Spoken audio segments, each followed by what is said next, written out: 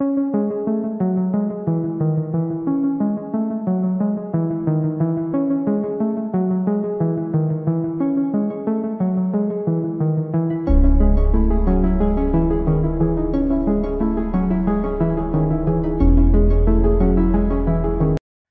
everyone. Welcome back to Criminal Curiosity, a true crime podcast.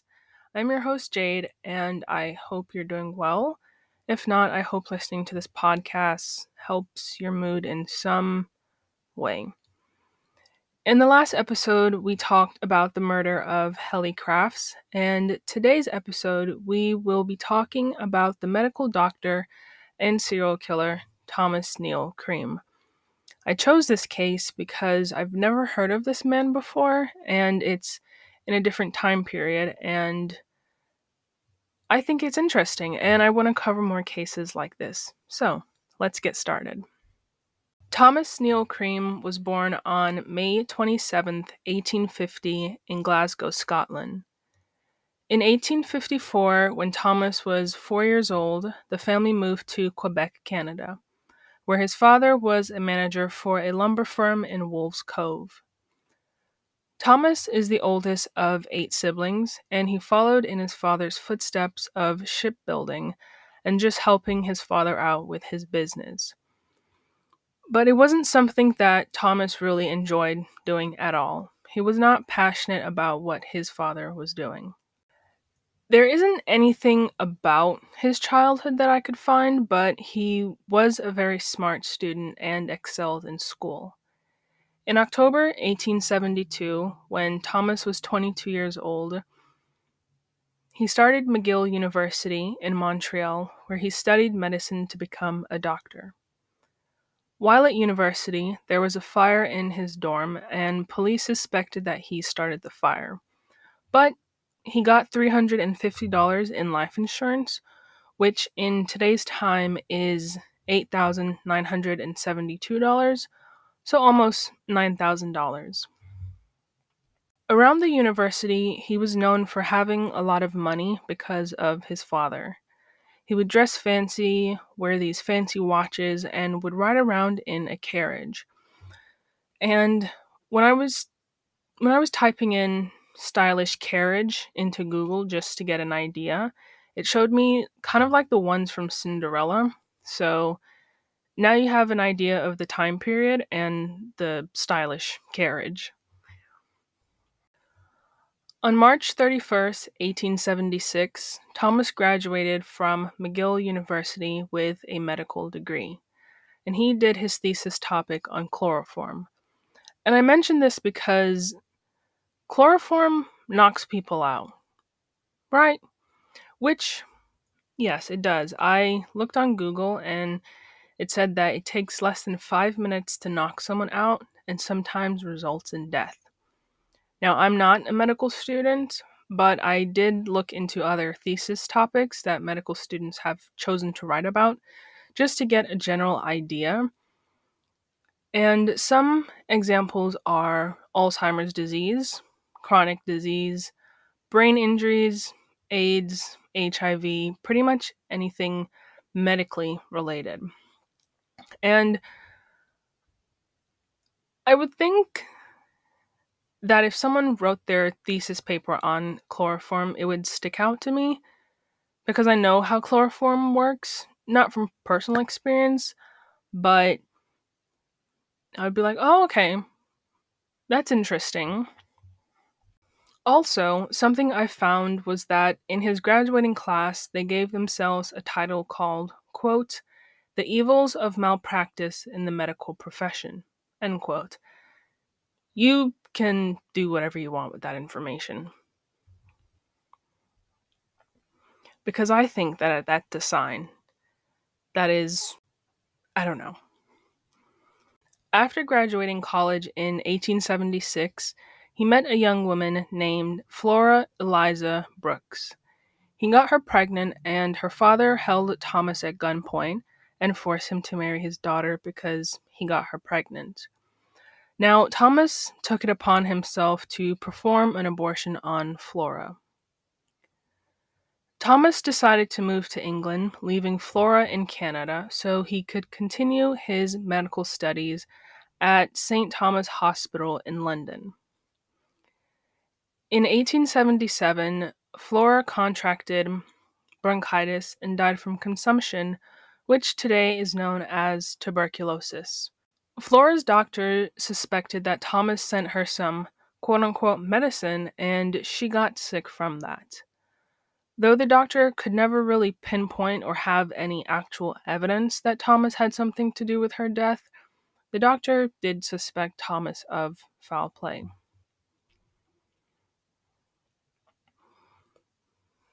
In 1879, Thomas starts seeing a woman by the name of Kate Gardner.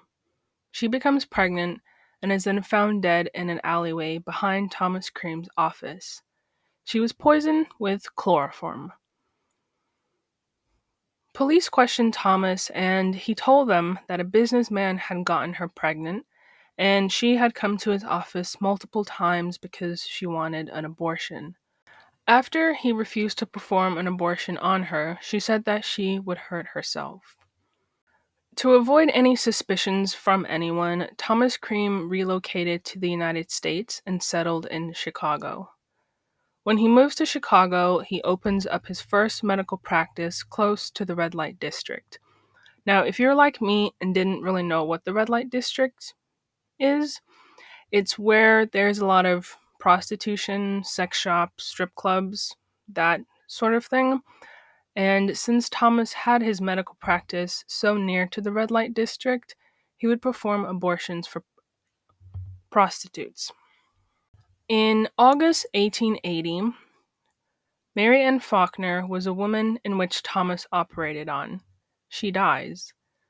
Police are suspicious of Thomas, but he gets away with it because the prosecution lacks evidence. In December 1880, Ellen Stack dies after taking medicine prescribed by Thomas, but instead of medicine to help her get better, it was strychnine that killed her. Thomas was never charged with anything, even though he blackmailed the pharmacy into saying that they were the ones that prescribed those pills to Ellen Stack. On July 14, 1881, a man named Daniel Stout died of strychnine poisoning in Boone County, Illinois. Daniel Stout usually sent his wife, Julia Stout, to pick up his medicine from Thomas Cream, because his medicine was used as a remedy to treat epilepsy. As Julia Stout visited Thomas more to collect her husband's medicine, they began an affair. Thomas would convince Julia to make sure that her husband has life insurance. On July 14th, Thomas gave Julia the pills full of strychnine, and when Daniel took the pills, within half an hour he was dead.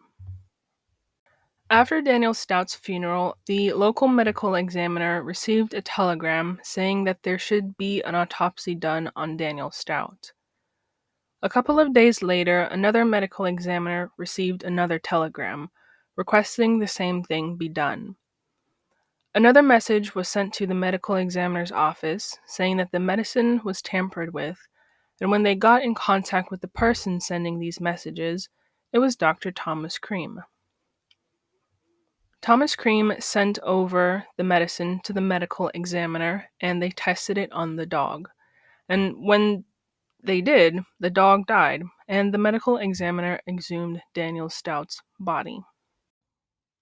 After examining the body, they found that Daniel Stout had enough strychnine in his body to kill 6 men. Thomas Cream told them that the pharmacy was the one that was responsible for his death. But authorities arrested both Dr. Thomas Cream and Julia Stout. Julia Stout turned state's evidence, which is where you admit what you did and testify so you have a lesser sentence. And she did that. She testified against Thomas Cream and he was facing a murder charge. He was found guilty of second-degree murder and sentenced to life in prison. In 1891, he was released after serving 10 years at the Joliet prison. Thomas Cream's brother pleaded leniency in court and bribed politicians and authorities. In 1887, Thomas Cream's father passed away and left an inheritance, and with that money, Thomas moved to Liverpool, England on October 1st, 1891. In England, he moved to Lambeth, which is a very poor area that was heavy with petty crime and prostitution. At this time, Thomas is now 41 years old. He is bald and recently noticed eye problems, and after seeing an eye doctor, he was prescribed with thick spectacles.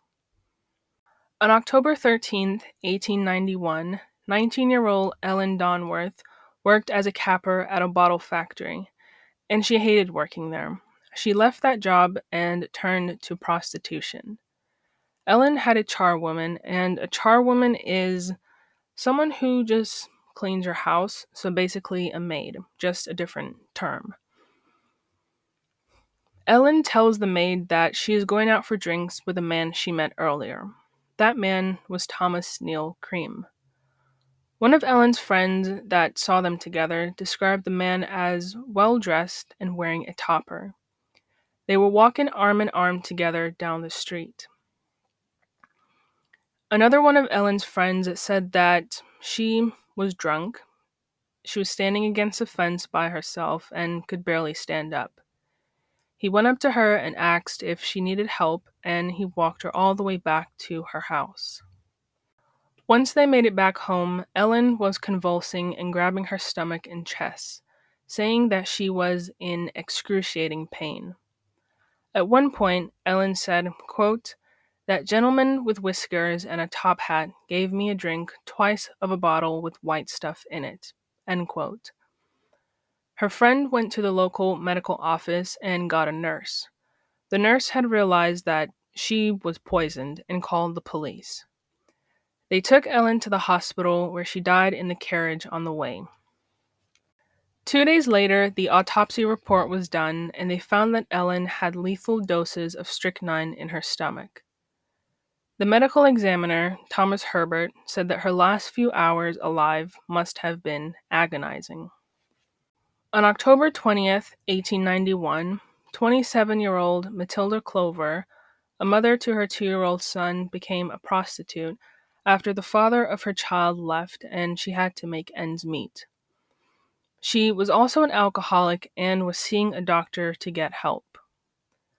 Lucy Rose was a servant at the house and said that on October 20th at 9 p.m., Matilda Clover came home with a man, but there was barely any light, so she could barely see his face.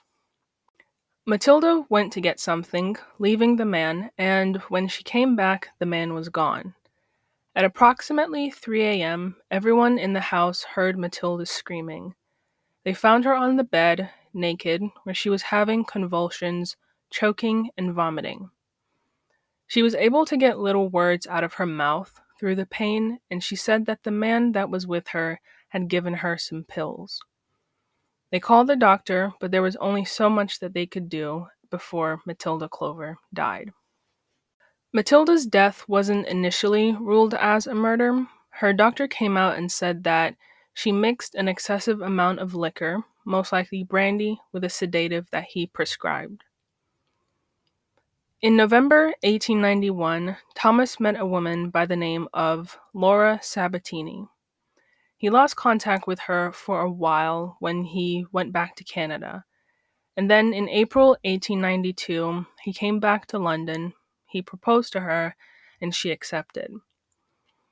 On April 2nd, 1892, he meets a woman by the name of Lou Harvey. She was a prostitute, but her real name was Louise Harvey. They went out to eat at a fancy restaurant, had sex, and she told him that they would meet up again. When they met up again, Thomas gave her 2 pills because her cheeks lacked color, and the pill would add some color back into her cheeks. Now, let's talk about this, because why would anyone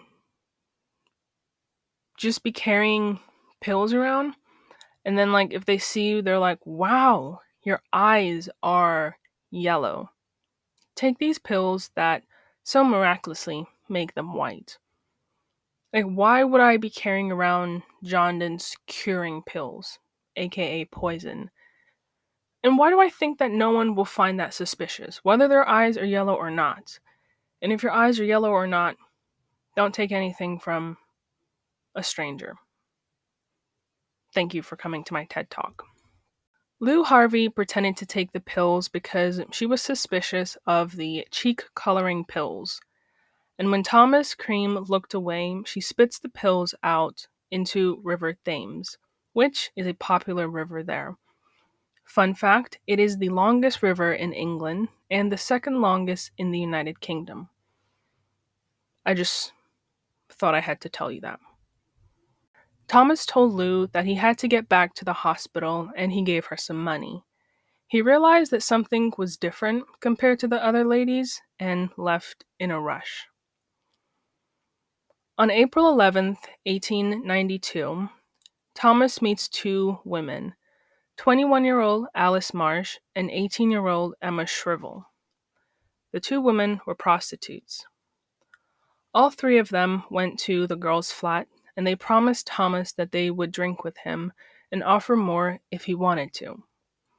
He offered them pills and said that they were to treat and prevent venereal disease since they are at a higher risk since they're prostitutes. And venereal disease is, according to a medical website, it is a disease that is contracted and transmitted through sexual contact. So an STD, just a different name. Remember, we're in the 1800s at this point. They ended up doing some sexual favors, and Thomas took out 2 bottles of Guinness and left shortly after. The landlord woke up at around 2 a.m. after hearing loud groaning, screaming, and banging noises. She went to see what was happening and saw Alice Marsh on the floor having a convulsion. She was struggling to breathe, and the same thing was happening to Emma Shrivel as well. Authorities got involved, and Alice told them that they had drinks with a cross-eyed man who gave them pills to take. The ambulance was on its way, but both women died in the ambulance. An autopsy report was done, and it showed that both women had high levels of strychnine. Scotland Yard, the headquarters for the Metropolitan Police, believed that they were dealing with a serial poisoner. On May 5th, the deputy coroner received a letter from William Murray saying that a Dr. Walter that worked at the St. Thomas Hospital was the one who poisoned the 2 prostitutes. Dr. Walter received a letter saying his son was the one responsible for the murders, and when he got the letter, he took it to the police. The police looked at about 5 letters from the very first murder and noticed that they all had the same handwriting. Thomas Cream met a detective from New York, and now Thomas went by the name of Neil, meaning his middle name. At the time that the poisonings took place, the detective, of course, was curious about the whole thing, and noticed that Thomas knew a little too much for someone that isn't a detective. They talked more about the murders over dinner, and the detective told Thomas how surprised he is that he remembers the names of the victims and specific details only the killer would know about. After dinner, the 2 men went for a walk and stopped at a residence. According to the detective, he said that Thomas said that Matilda Clover, quote, was an imbecile for letting a man she didn't know into her house, but then again, women of her dirty, cheap class do not live by brain power, do they? End quote. Thomas then took the detective to where he was with Lou Harvey. He told the story as if he was a witness or talking in third person, about a man giving her a pill because she looked pale, and she took it. The next morning, Detective Hayes went to another detective that was his close friend and told him about a man named Neil who knew all the places, time, the name of the women, and ways that the poisoning took place. At first, Detective Hayes thought Neil was bragging about knowing so much about the murders, kind of how, like, when you know so much about a serial killer, you're like, let me tell you everything from start to finish. You're kind of like, how do you know so much about a killer? Like, are you a killer? That kind of thing. But after a while, the more Neil spoke, the more details about the murders only the killer would know. And Detective Hayes thought, yeah, this has to be the killer. Detective Hayes gave his address to another detective. Scotland Yard detectives put Thomas Cream under surveillance and saw that he was still out and about visiting prostitutes. They looked at his passport and saw that the person that went by the name Neil was Thomas Neil Cream. They looked into the suspicious death of Matilda Clover and ordered an exhumation on Matilda Clover's body.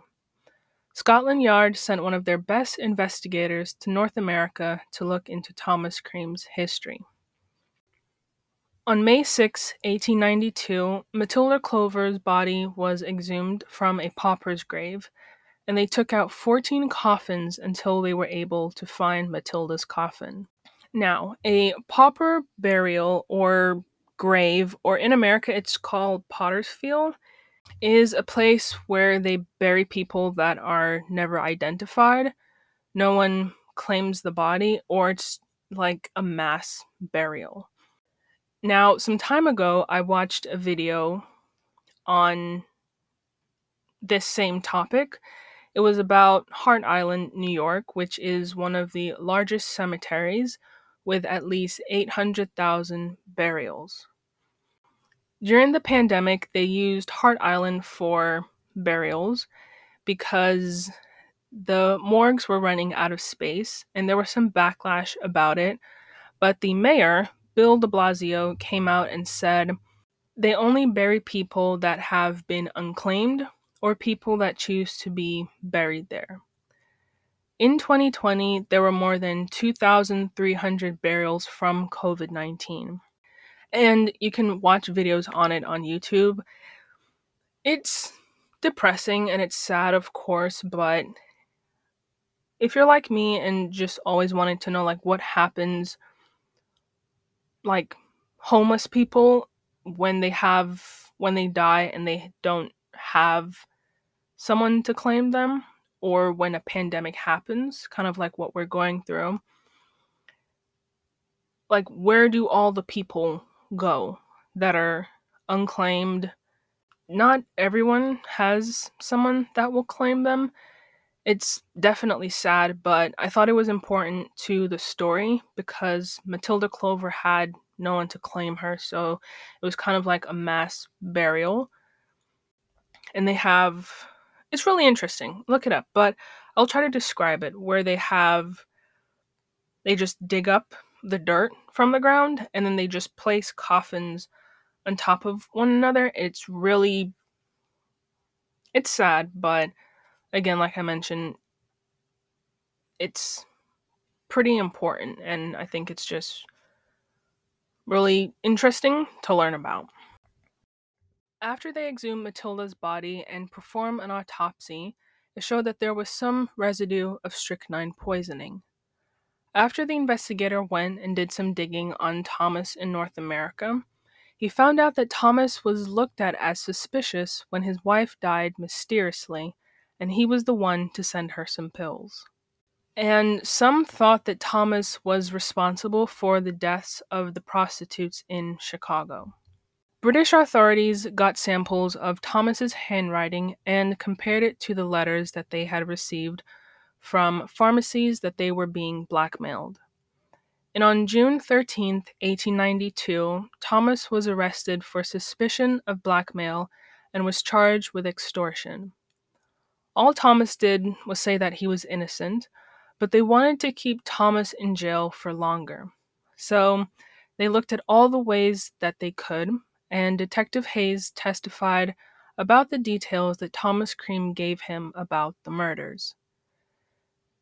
There were witnesses that came forward and said they saw a man fitting Thomas's description with Matilda the night she died.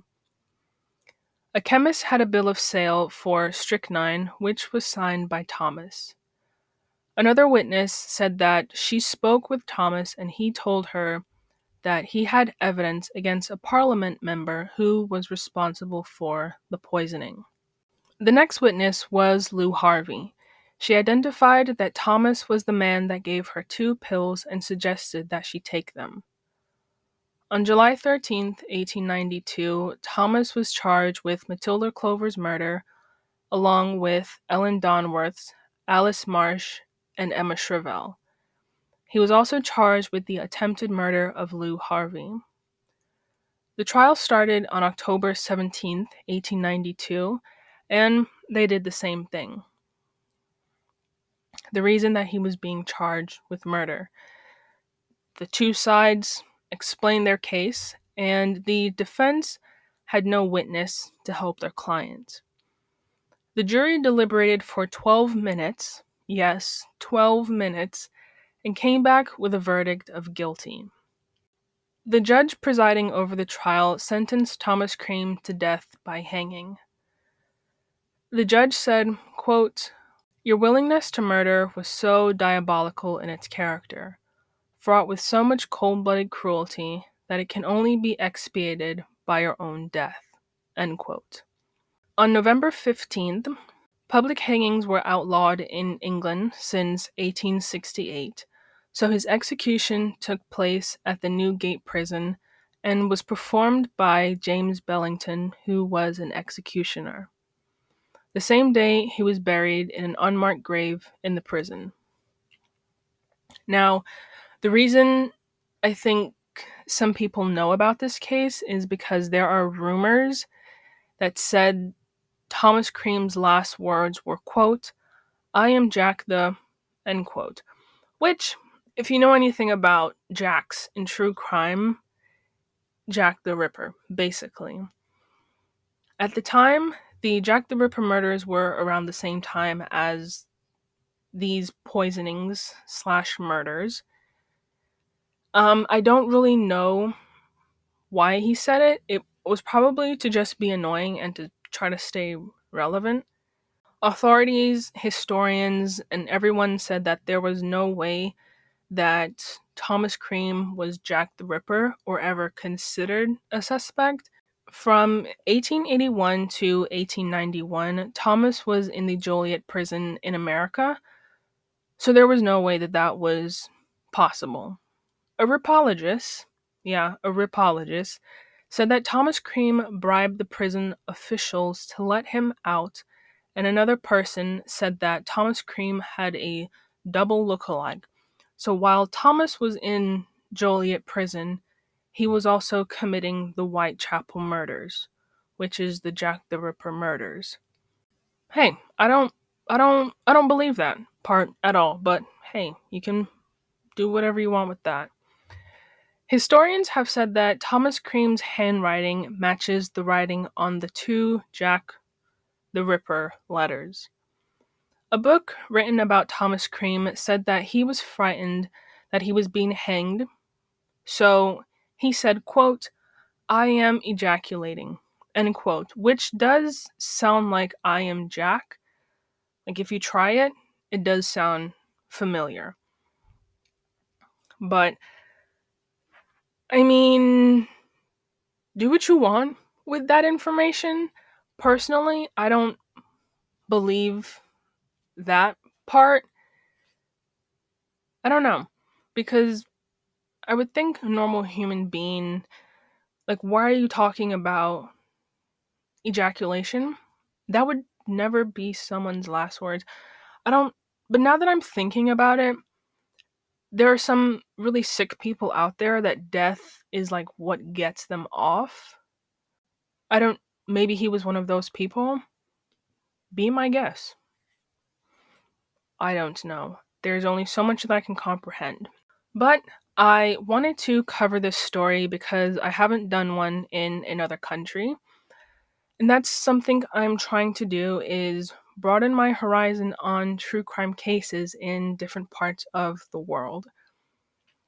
Because I have never covered a killer doctor case, and I find these stories really interesting and shocking because these are people you're supposed to trust, yet people just Then again, no one ever said because you're a doctor, you're the sweetest person on earth. No one ever said if you are a teacher, you're the sweetest person on earth, or if you are a human, that you're the sweetest person on earth.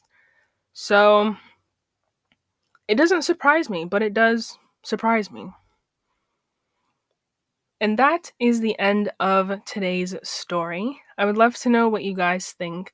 Thank you so much for listening. Please stay tuned for next week's episode that comes out every Thursday. You can follow my Instagram at Criminal Curiosity Pod, where you can see the pictures of the case. This podcast is available on all podcast platforms, such as Spotify, Apple, and Google Podcasts. If you listen to this on Apple Podcasts, please leave a review and rating because it helps me out so much. Spotify now has ratings, so all you have to do is type in Criminal Curiosity and you will see a little star to leave a rating. It will be very helpful and much appreciated. You can also request any cases that you have through Instagram or Gmail, which I will have in the description box. And please be safe out there. Look out for one another. Until next time, bye everyone.